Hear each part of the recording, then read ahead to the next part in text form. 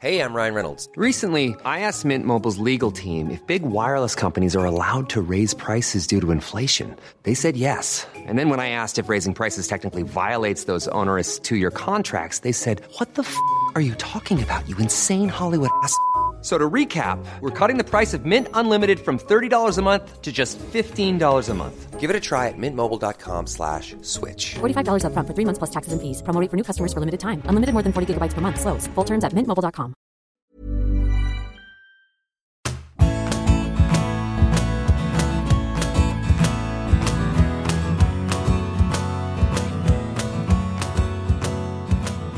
Welcome to part 2 of this month's big interview Q&A show. My name is Neil White, and with me today are Graham Hunter, who's the host of the very podcast to which you are listening, and our guest for these shows, La Liga TV's Pete Jensen. Gentlemen, hello. We have questions, as always, from those special listeners who support this podcast at patreon.com/Graham Hunter.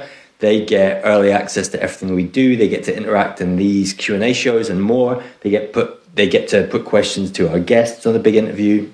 If you're interested, that's patreon.com/Graham Hunter. First up is our new socio, Kelvin Brown, who says, "Hi, Graham and Pete. I hope you're both well. So do I. Do you guys think Sampaoli will stay at Sevilla next season, or will the club make a change? If they do, which coaches in La Liga should be under consideration? I think Iraola and Arrasati deserve to be considered for their fantastic work at Real and Osasuna respectively. So, for those not paying attention, Sevilla finished 4th last season under Lopetegui. They are currently 14th, and they're about to go away to Atleti. They look like a club in transition. So, Kelvin is asking if they will make a change. What do we think? Pete Jensen. Yeah, I think there's two schools of thought with Sampaoli. One is the Joan Jordan school of thought, and one is the Acuna school of thought. And the Acuna school of thought is that when Sampaoli sends on a bit of foolscap paper, when there are 3 minutes left and you're losing, you just screw it up and throw it on the floor. And Joan Jordan's school of thought is that you try and read it as the next goal goes in. They should go and get Iraola if they can. I'd love to see that brand of swashbuckling, pulsating football at the Sanchez Pizjuan. That was the way they played when I first arrived in Spain. Juan was the coach. They played 4-4-2, but it was almost as if they had two wingers on both the flanks, Alves and Navas down one side, and who would have been on the other side, Graham, down the left? One time it was Capel, one time it was the late great Antonio Puerta. But they were brilliant to watch, fantastic to watch, and I think they should go out and get someone who knows the league and has proved himself, and that, for my money, would be Iraola. But there may be competition for his signature at the end of the season. He could have gone to Leeds. I think Leeds would have paid the release clause, and I think Raya would have had to accept it. So it basically was his own preference for seeing out a season, which also I think says something very honourable about him. Yeah, Kelv, I think you're preaching to the converted with both Antonio Iraola and Jacoba Arrasati, because their talents keep Pete and I busy week in, week out in terms of understanding them, describing them, describing their team, how they play. And I think Arrasati is one to be more careful with, because he is a guy who unquestionably has thrived in something of a cocoon, in that I'm not suggesting that he's being babied, but I know you were watching on Wednesday when Pete and I were on La Liga television, and Pete really cleverly described the fact that at board level there's been a policy decision about progression and patience. And Braulio Vasquez is the embodiment of that, because he, as an ex-player, he's the director of football link between the board and the manager. They're very friendly. Arrasati keeps getting renewed in terms of his contract quietly and carefully at the right time. And when you see, Arrasati's not been Simeone length at Osasuna, but you often see, and I think we're now in an unbreakable, inevitable trend that when a manager's in charge of a particular club for longer than usual, it's a combination of ennui and burnout, and if players stay with you because you're not a big budget club that can keep refreshing the squad, there can be a degree to which the same old message bounces off certain footballers and decline sets in. There's no evidence of that at all at Osasuna, and I think that's partly because it's a one-club town where you live and breathe on your performances, on your attitude, on your results with your neighbours, because we all forget that players and coaches live in, in particular, if you're not a billionaire footballer or coach, then you live and breathe with your neighbours, and they keep you honest. And in Pamplona, it's my opinion that Arrasati has thrived upon perfect conditions. Whether the experience he's accumulated since he was manager at Real Sociedad, and he definitely got buffeted. He got buffeted about, he was talked about often in the media with disrespect, and although he was doing the same job of elegant tantric coaching, where the pattern and the results were slowly arriving, if you don't mind the expression, the euphemism there.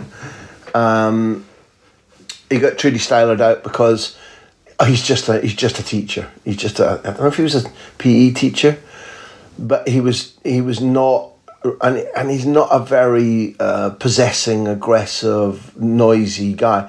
And Sevilla, even when they're going well, Calvin, is such a massively different environment, city.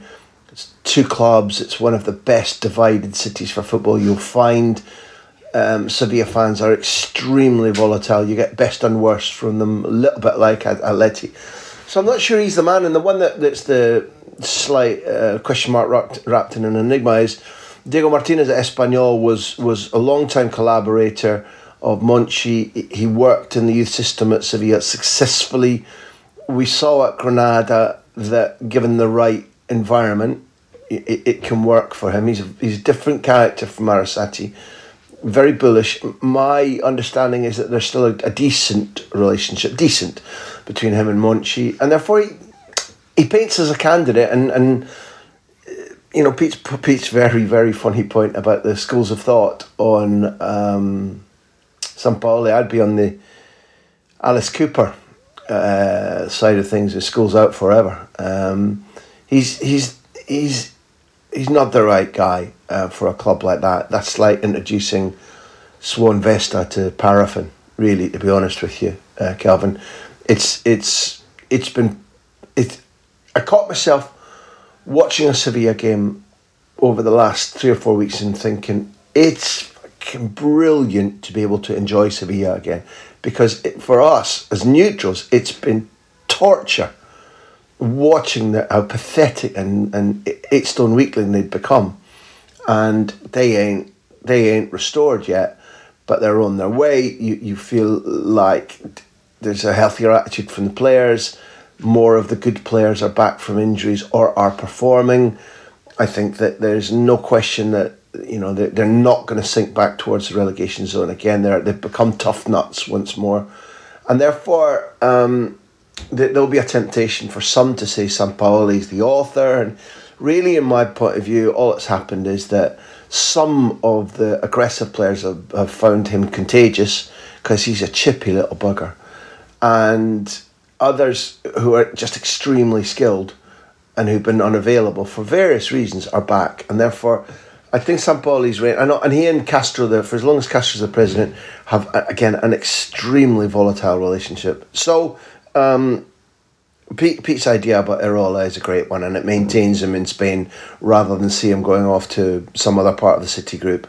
So fingers crossed that it's either Irola or Diego Martinez, and let's see, because recently Monchi's not necessarily done the thing that we most expect of him. Next up is Jake Garlick, who says, I've seen Girona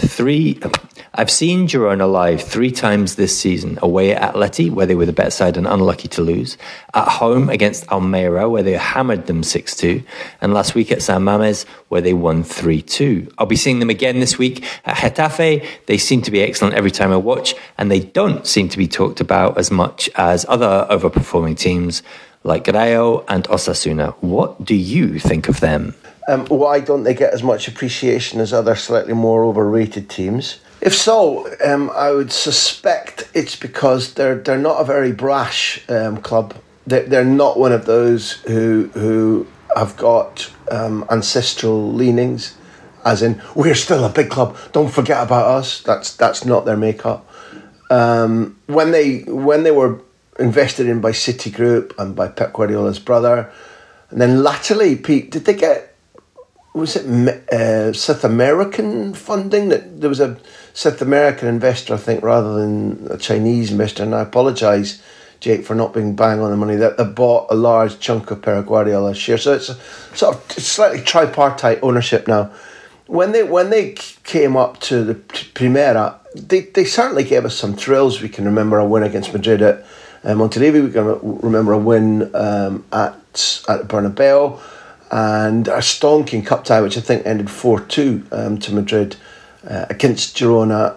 I can remember Girona getting a draw at Camp Nou. I'm pretty sure a draw at Camp Nou when Longley was sent off. And there were bits and pieces to make you like them. If you go up there, I think clubs are sometimes conditioned by the cities. It's a very gentle city. It's a city whereby a lot of people in the part of the world that Peter and I live rave about. I go up there and I think, yeah, it's okay. It's a little bit staid for me. It's a little bit upper middle class. There's a lot of people who live and work in Barcelona during the day, have weekend homes in Girona, and it's not a ferocious place, and therefore the club is not ferocious. I'll tell you what I think. The business to bring Oriol Romeu, a guest on the big interview, somebody who we just loved listening to and talking to, extremely deep thinker about football, a pretty groovy guy in life too. And while football is evolving in a way that says that Oriol Romeu can't afford, like Busquets, can't afford to drop a millimetre of concentration because he's never been the athletically fastest.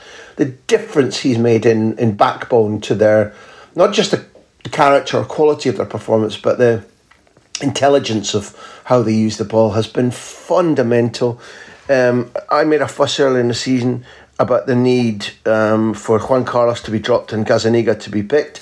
Gazzaniga made a brutal mistake at the weekend, but still it's been a plus. Their surge up the league has coincided with them being, for example, his ability to deal with set plays is far superior to Juan Carlos. And when the season started and Gazzaniga was on the bench, there was Girona had to go on the special teams like in NFL to bring on the brown shorts every time there was a corner or a free kick, and that's not the case anymore.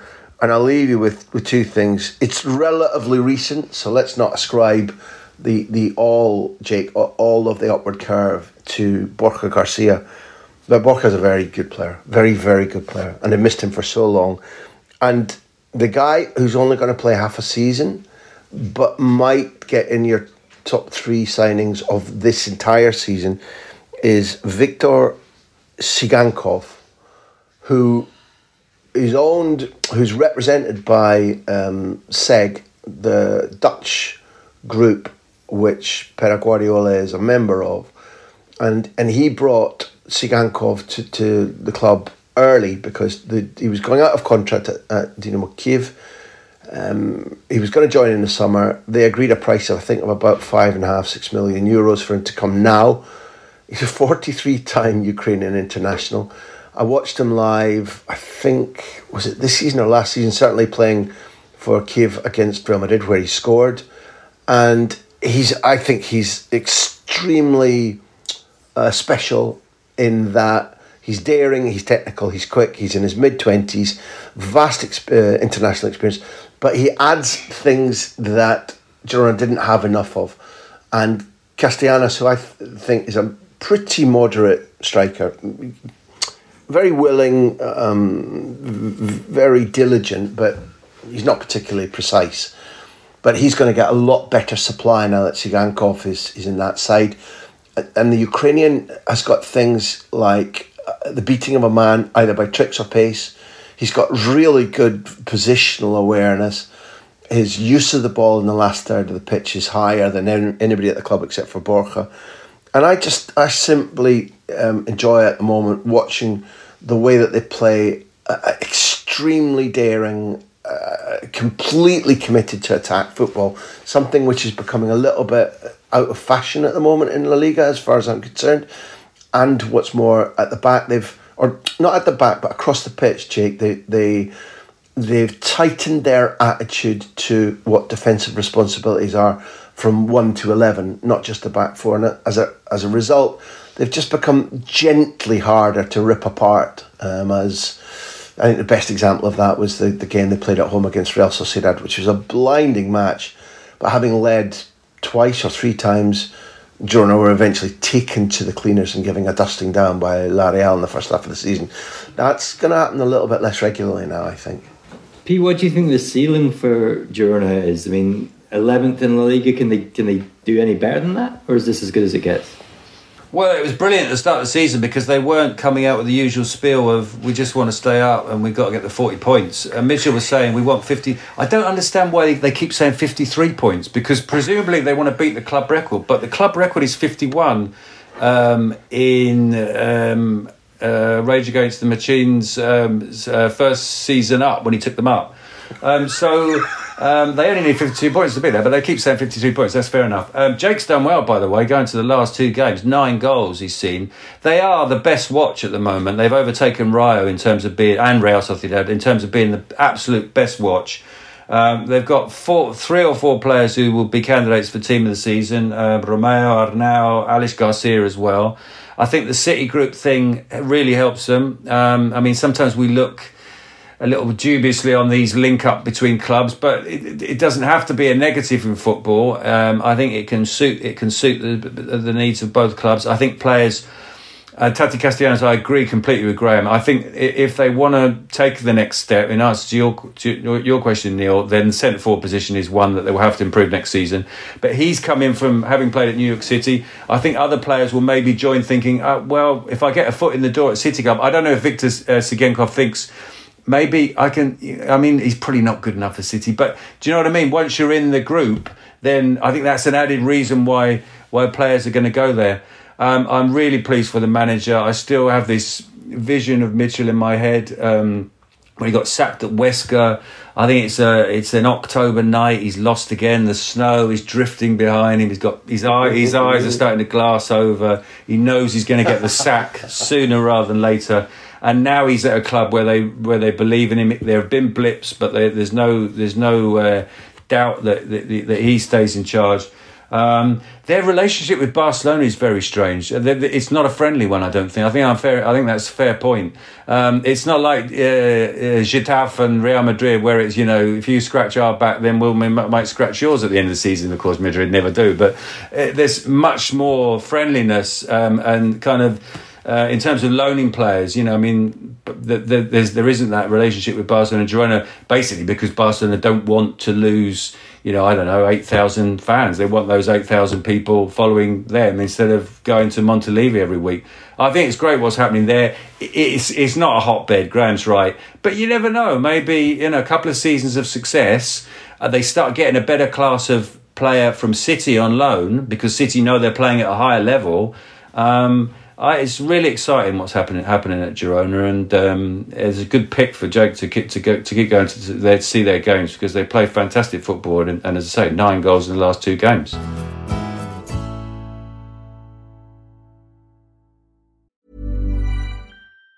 Say hello to a new era of mental health care. Cerebral is here to help you achieve your mental wellness goals with professional therapy and medication management support. 100% online. You'll experience the all-new Cerebral Way, an innovative approach to mental wellness designed around you. You'll get a personalized treatment plan from a therapist, prescriber, or both in a safe and judgment-free space. Your Cerebral therapist or prescriber will outline a customized plan with clear milestones along the way, so you can get to feeling your best. With Cerebral, you're not alone in your mental health journey. We're here to empower you to live a fulfilling life.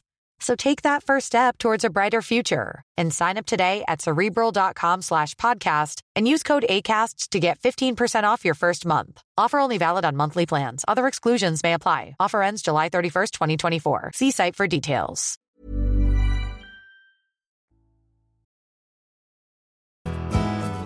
Nice one, Jake. Next question comes from Socio Tom Lee, who says, "Oh, Pete, I know this is one that you wanted to pick up. Gents, please can you explain what lies beneath the Segunda and how the Spanish pyramid works? How difficult is it to resurface once you've slipped below the waterline of the top two divisions? Deportivo being the example, given what side they were in 2002. What's in store for Malaga if they can't wriggle their way out of trouble?" Tommy. Before we walk like an Egyptian, I know you've got keen ears. And that was Neil's version of devilish humour. It really was. It was like sort of Donald Sutherland in Animal House. Pete is regarded as the pyramid expert, right? They call him Pyramid Pete. Tutankhamun. Pyramid Pete. That's exactly right. Like cousin of Lilo Lil. And it's just Pete's sigh there as Neil's devilish was just like, again. Anyway, do you want to dive straight in, Pete, or do you want to segue? Well, I'm halfway through an Open University degree on the Spanish football below the top two tiers, and it's heavy going, I've got to tell you. It's two groups of 20 teams. We all know that, don't we? And the difficulty of it is, if you slip into it, is that only one side goes up automatically from both sides. So then if you can finish second in the one of the two groups in the third tier, but you're then into the lottery of the playoffs, and it is so often a lottery. We know from other leagues, you finish the season very strongly, you just miss out and you're beaten by the team that, just scraped into fifth place. So that's why it's so difficult. That's why Deportivo are still languishing. I think the parachute payments are also non-existent if you go from second tier to third tier. I always think it's over-exaggerated when teams go down and it's seen as the end of the world. I think if you're sensible, you can do an Espanyol and bounce back up. But if you don't and you do slide into the murky pond that is third and fourth tier, it's very, very difficult. We all want Deportivo back as soon as possible, but it's a long road. It's a long road out of that wilderness. Listen, Tomas, it's like I think I'm not sure you two guys do, but I know Tom personally, and he's an absolutely wondrous world of sport. The new Dickie Davis, effectively, he knows everything about all sports and is a massive kind of supporter of what we do and an intelligent commentator on what's going on. Most particular is beloved Manchester United, but also he understands Spanish football, and therefore, if he's asking this question, it must be partly to do with the eccentricity of the system that Professor Pete, the Pyramid Man, has just described. Because once you go down after the Segunda, it is utterly bizarre. There are regional preferentes, Group A. You're like, Dad, I've always dreamed of playing in regional preferente Group 6. I'm in fucking Group 2. Oh, son, let's not tell the neighbours. And it's kind of meant to, the third and fourth divisions, where not everybody's professional. In fact, the vast majority are not professional. You get, as Pete said, like long slogs, campaigns where you play gigantic amount of games. You've often been commentating on the promotion match in the summer in the last few seasons, and the actual. Just like the way in which it will always be Nicky Weaver and Paul Dickoff in everybody's heads, when we talk about the Wembley playoffs, some of the playoff matches to come up once you eventually somehow creep up the greasy pole. If that's giving you a horrible picture of a morning, I'm sorry. But it's like the matches can be utterly brilliant. One of the best. I think who did you do recently? Pete, was it one of the island clubs, Tenerife? But the one I remember you doing, which was utterly brilliant, was I think Deportivo La Coruña winning 2-0 at Riazor, and then being beaten at on the island against Mallorca 3-0, and it was just utterly amazing football, really high quality but in slow motion. With massively passionate fans. The trouble is that underneath there is a broiling sea of playing the big clubs B teams and playing within a regional group and having to fight your way out, and even if you win a certain division in the third or the fourth, you're not guaranteed to come up, as Pete explained. It's the perfect embodiment of the whole idea of football in Spain. Utterly eccentric. You've got no idea how it produces successful campaigns. It's about, a lot of the football down there is about kicking the ball along and lumping people in the air. It's very much like going back to football in the 60s in Britain.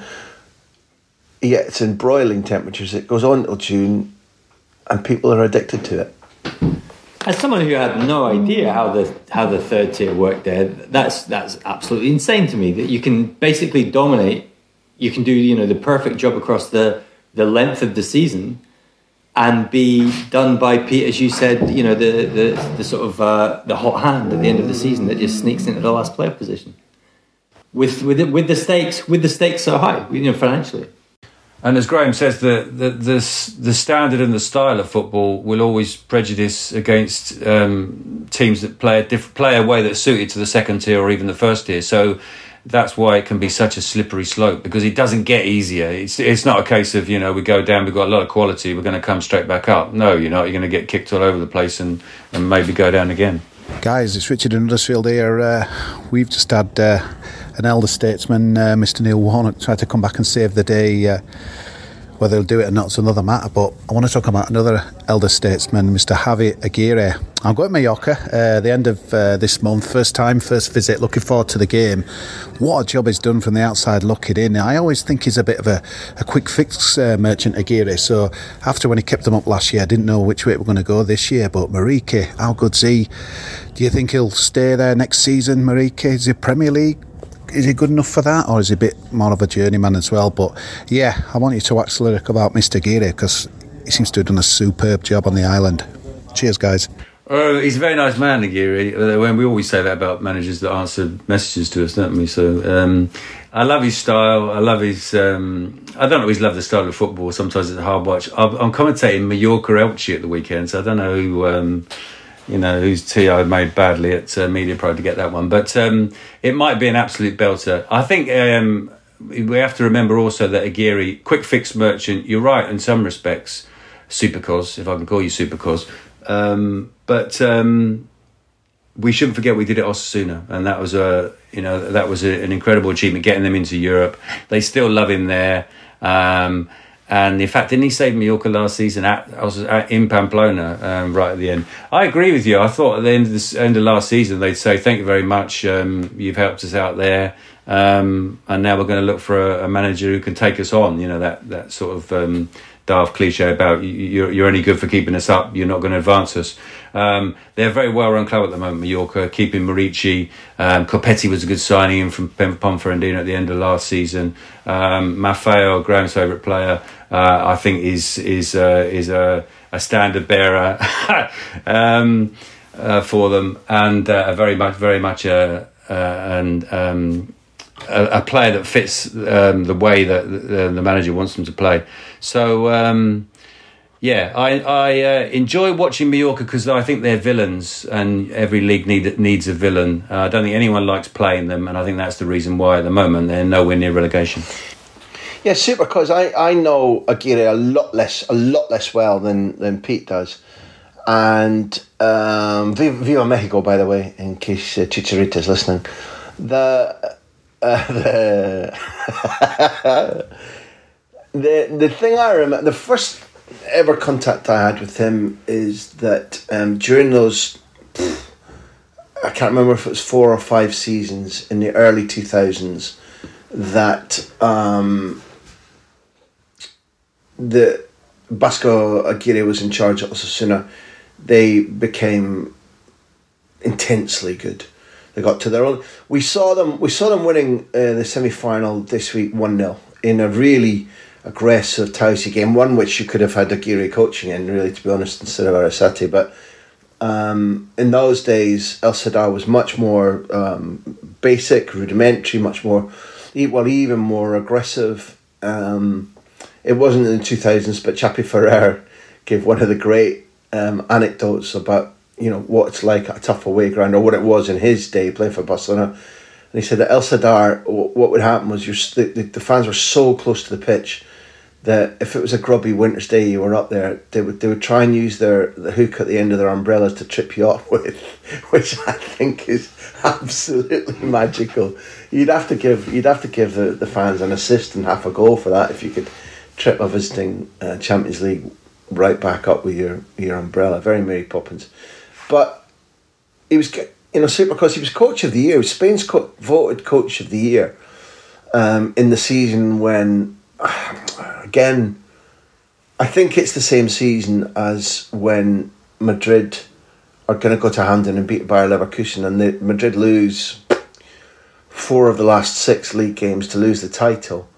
And Osasuna are one of them. They go to Bernabeu under Vasco Aguirre. And I for a long time, I just thought it was some sort of mad mocking nickname. But apparently he's got some Basque heritage, which, I mean, do those things...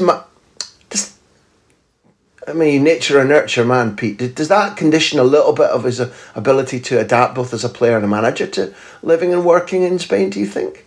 I think so. I think even maybe subconsciously, he's, the Basque vein comes out, and in the way that they play. Yeah, it feels that way now because I'm going to come on to Murici in just a second, but that Osasuna team was elevated. I think even above the Osasuna we're watching now or the Mallorca we're watching now, which is very attacking, very daring. Often had 3 up front, and. I think he's been a coach of really high quality, and he became a sort of fireman coach because he didn't in any way mind being hired in to solve a situation because he didn't feel it in any way belittled him. And I think he often was because he's got some confluency of contract at Mallorca at the moment.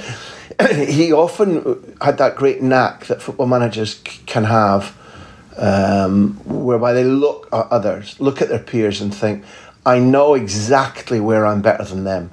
And one of those is that when he comes into a club, almost without exception, his attitude becomes completely infectious about confidence, about that. He's got a similar vein of eccentricity as Luis Aragonés had. And booming confidence that not everybody can I'm going to use the word again, Supercross, can make that contagious in life.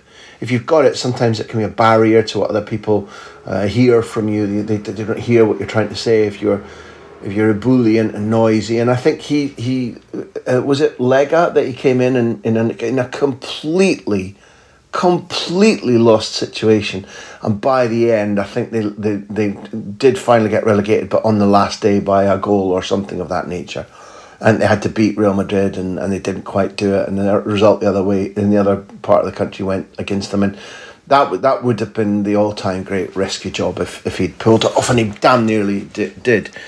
And I think there's a good connection between him and Murici because Murici is a very good footballer.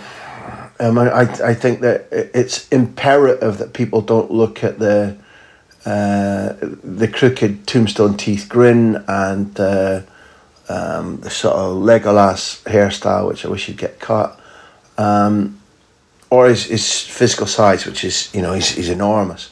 He's a really, really good footballer, and he's belligerent, but it's controlled belligerence. And I think that the way in which Aguirre used him from the moment that he came in, and from the moment that he came in, he did things like changing the length of the grass and he switched where the dugouts were at San Moix because this is the side we should be at. Just little mad things like that. That again reminded me of Aragonés at Mallorca, where he decided that a television cable that went in front of the dugout was transmitting evil. So he went and got shears from the garden during the match and cut the cable and stuff. You're like, okay. Now, if you're a fan of a club where your expectation is... back in the Aragonés days, there was an expectation that Mallorca might sniff Europe, might get to a cup final, did. But at the moment, if you've got a talismanic, eccentric, bullish leader, then you're like, okay, step forward, we'll take that. Well, we'll have that. So the fit with Murici is good because he loves to battle, and Mallorca are battling right now. I really don't like watching Mallorca away this season because it's Aguirre has just taken to finish in the same note as the first half of this podcast began. He's taken an utterly pragmatic idea that if we can have 3 points at home, which they've regularly been getting, and we can have a little sniff at a point away, then our duty is not to entertain. We're going to be obstinate. We're going to be like, that brown stain on your shoes that you can't quite get off, and it's like, oh God, not again. And he doesn't care. He just doesn't give a hoot. And the remarkable nature of 2 or 3 of the displays at the end of last season at the Visit Mallorca, San Moix Stadium, was the way they beat Atleti at home was just magnificent. And there was another one, damned if I can remember who they beat. But going into the last week of the season, I was loudly tipping them to stay up because I absolutely believed that they could pull off the win that they needed. And Abdon was playing like a hero. I really, and Graham Lasso, who's involved in the sports direction of the club, was a guest in the big interview. Neil, I think you'll be able to agree, Supercause, you'll have listened, that his consideration of the way in which they're trying to develop the understanding of the American-based ownership by hiring very clever, locally experienced people and then blending it so that there's no North American, we do things this way, we know best, it's our money. Aguirre's landed at a club which is not yet rock solid, and I know there are certain people at Mallorca who worried a little bit about the degree of quality and intelligence in the midfield this season. And there was a divide right down the middle of the club in terms of have we got enough personnel to stay there. And Dani Rodriguez is showing that the answer is yes.